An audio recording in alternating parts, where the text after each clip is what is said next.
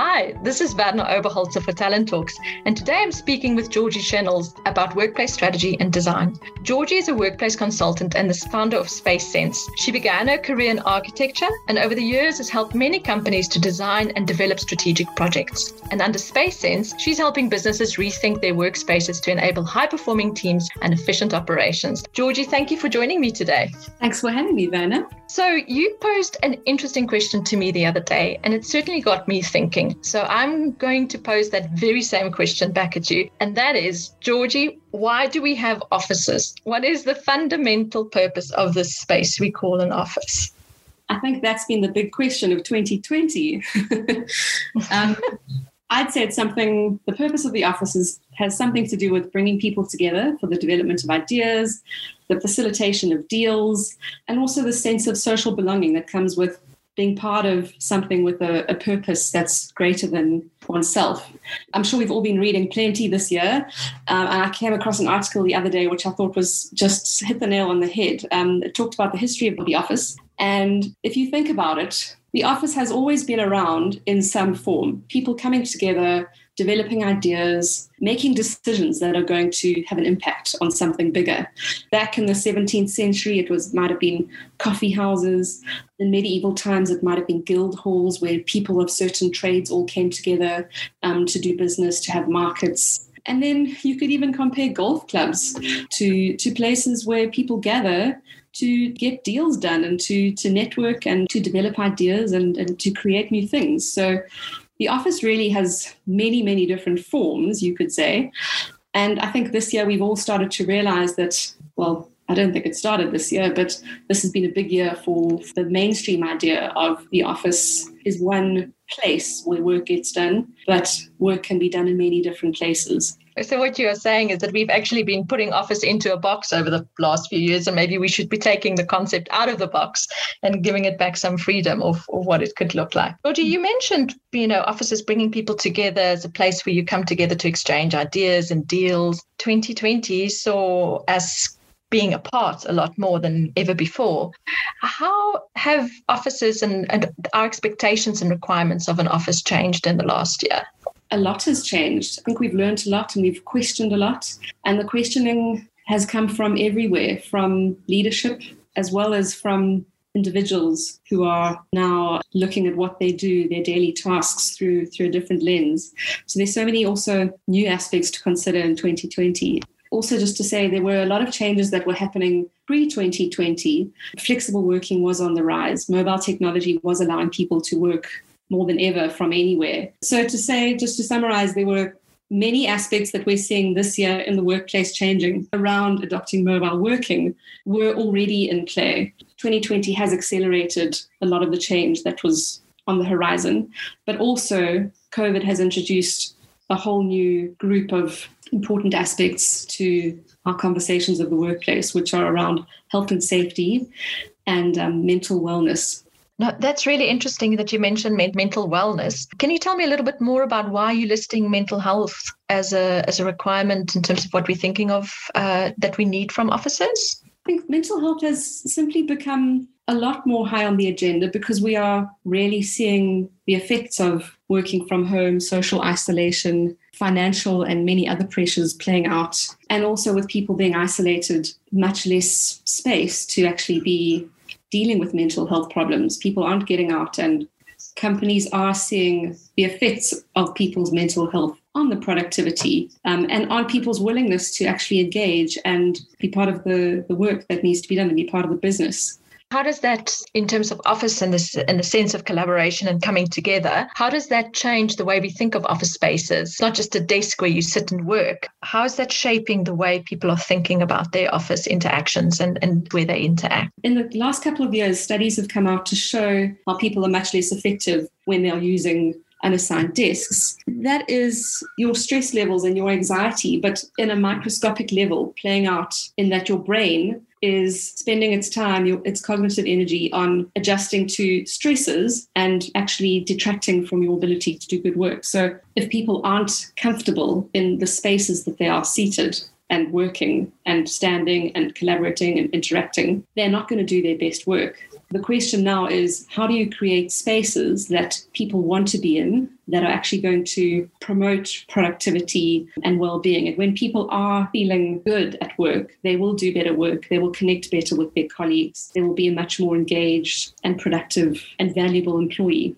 So the kind of questions that we should be asking around our workspaces is less about how many people can we fit into this and how do we manage having distance between people and optimally arrange the desks. It's actually far more complicated in thinking about what people need fundamentally in terms of their interactions with others and how to create a space that really helps them to do their best work and connect with others. Absolutely. And added to that now, this year, we've all become a lot more aware of health and safety at the workplace. So how clean are the surfaces that we are touching? How far are we from our colleagues? How much air are we breathing in that might not be healthy for us? So there's also one thing, as an example, is there's been a lot of new awareness around the role of office air conditioning and ventilation systems within buildings. You should be regularly cleaning your filters and you should make sure that you've got the right filters in place to remove toxins, to keep fresh air circulating, which is not only healthy, but it also allows people to think clearer. So that's another thing that we've learned this year, is just how important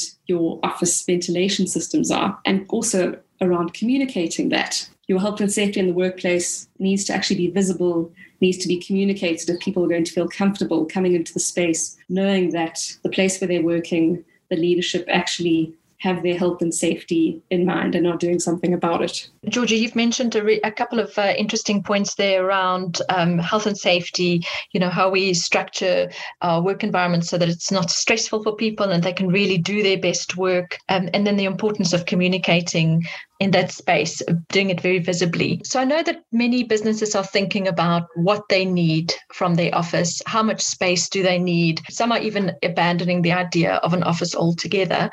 For businesses that are rethinking their workplace approach and strategy, what are some of the big questions you think they should be asking and think about as they formulate the way forward? Well, firstly, I think it's good to acknowledge that each business is different. Your size, your teams, your functions of your business, what you aim to achieve, your ambitions, and what resources you have available to you, where you're generally located. Each business will have its own complexities and drivers for what drives its location and space and how they set up their people. But I think the big question to ask is your current way of working actually working for your business? And is it actually the best way to ensure your business's success? If you are working in a hybrid manner, is the way that you are rotating your people, giving them access to the right people, giving those individuals the right amount of time away from their home or in the workplace or at their home, that's going to work for them and that's going to work for you. So I suppose you could ask the question, the sort of top-down angle is what we're doing helping us strategically? Are we still doing our best work? Are we still serving our customers in the best way with these new ways of working? And then from a bottom-up approach, ask your employees, is this working for you? Do you feel like you are bringing your best self to work with this particular amount of working from home, this particular desking policy, whatever it might be? It is quite a sort of complex, dynamic system that is always evolving. And I think it's good to go back to those basic questions of looking really at a granular level. What are you doing in your workplace? Is it working for you? And maybe your work has also changed over 2020. Maybe your business model has changed. Has the way that you have set up your workplace evolved to actually serve those new needs? Georgie, that's really fascinating. So what have you seen businesses do, some of the creative approaches that they've taken in the last few months in answering those questions around whether this workspace is working for them strategically and also giving the right experience to their employees? It's been really nice to see many businesses actually picking up on the communication and engaging a lot more with employees to find out what's working for them and what they need. And that's allowed them also to understand what are those things that are really, really vital to do work and what are those maybe facilities and tools that they need occasionally. Adopting a more hybrid way of working comes with its own complexities. Many businesses are doing this at the moment, but there are ways to streamline it and to actually make it quite a positive experience for everyone. For example, I've seen businesses embracing new technology, cloud technology that puts the power in the hands of the employees to book their spaces. You can have a desk booking system as well as a space utilization reporting system all built into one app, which then allows, for example, an employee, when they are coming into work, they're able to see where their desk is going to be for the day, all their desk options, book those spaces, book around their teams, make sure that they're going to be with a sense of familiarity with the people who are around them, but also in a way that has been sort of outlined by management as sitting in a socially distant way, as part of a rotation system. So really getting the most out of a small number of desks, maybe fewer desks than before, but in a way that you still maintain a really great, energized way of working. You're still connected to your colleagues. You still have access to the facilities you need. That's the one side of it. So there's some really cool tech and some really nice, simple ways of managing rotation, managing desk bookings, and also giving management a view of what spaces are being utilized the most, what are being utilized least, getting a really nice view of the sort of patterns of space use, which is really helpful also for planning your space going forward.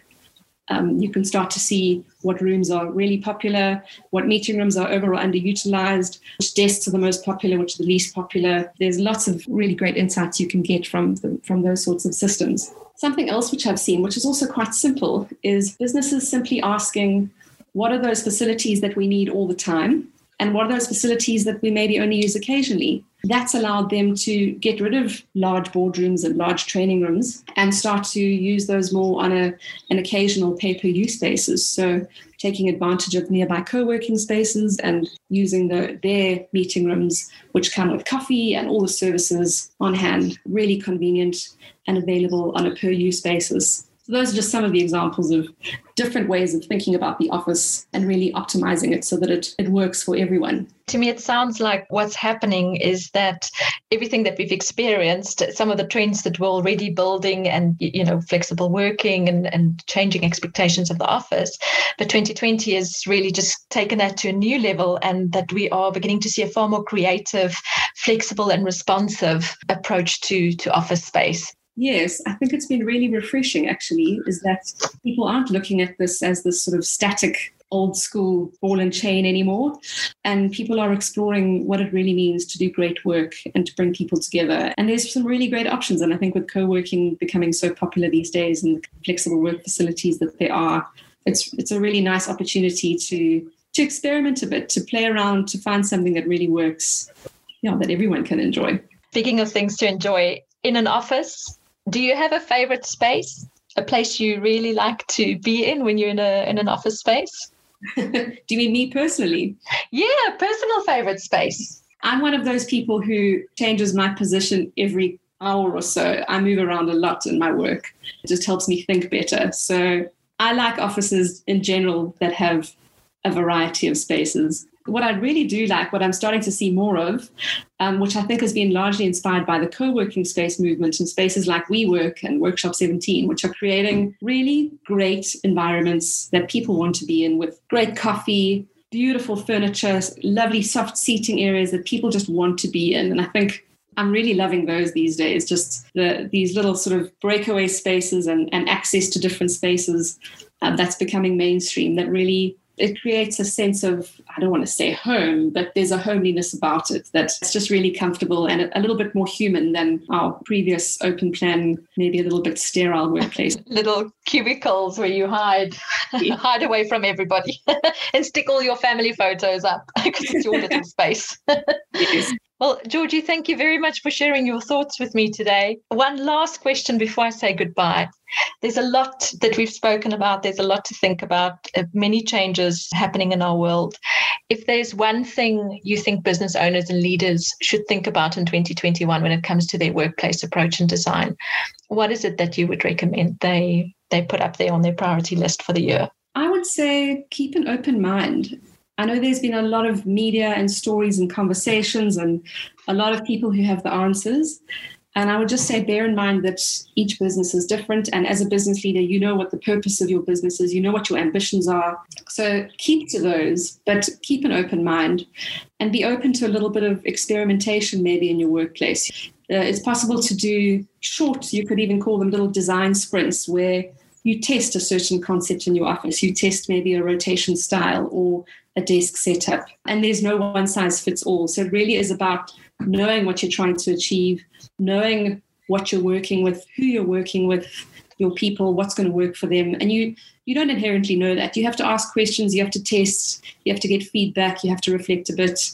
And it's a process, but it can be a really empowering process. So I would say go into 2021 with an open mind, be open to testing, asking questions, learning, reflecting, and finding that new balance of your workplace.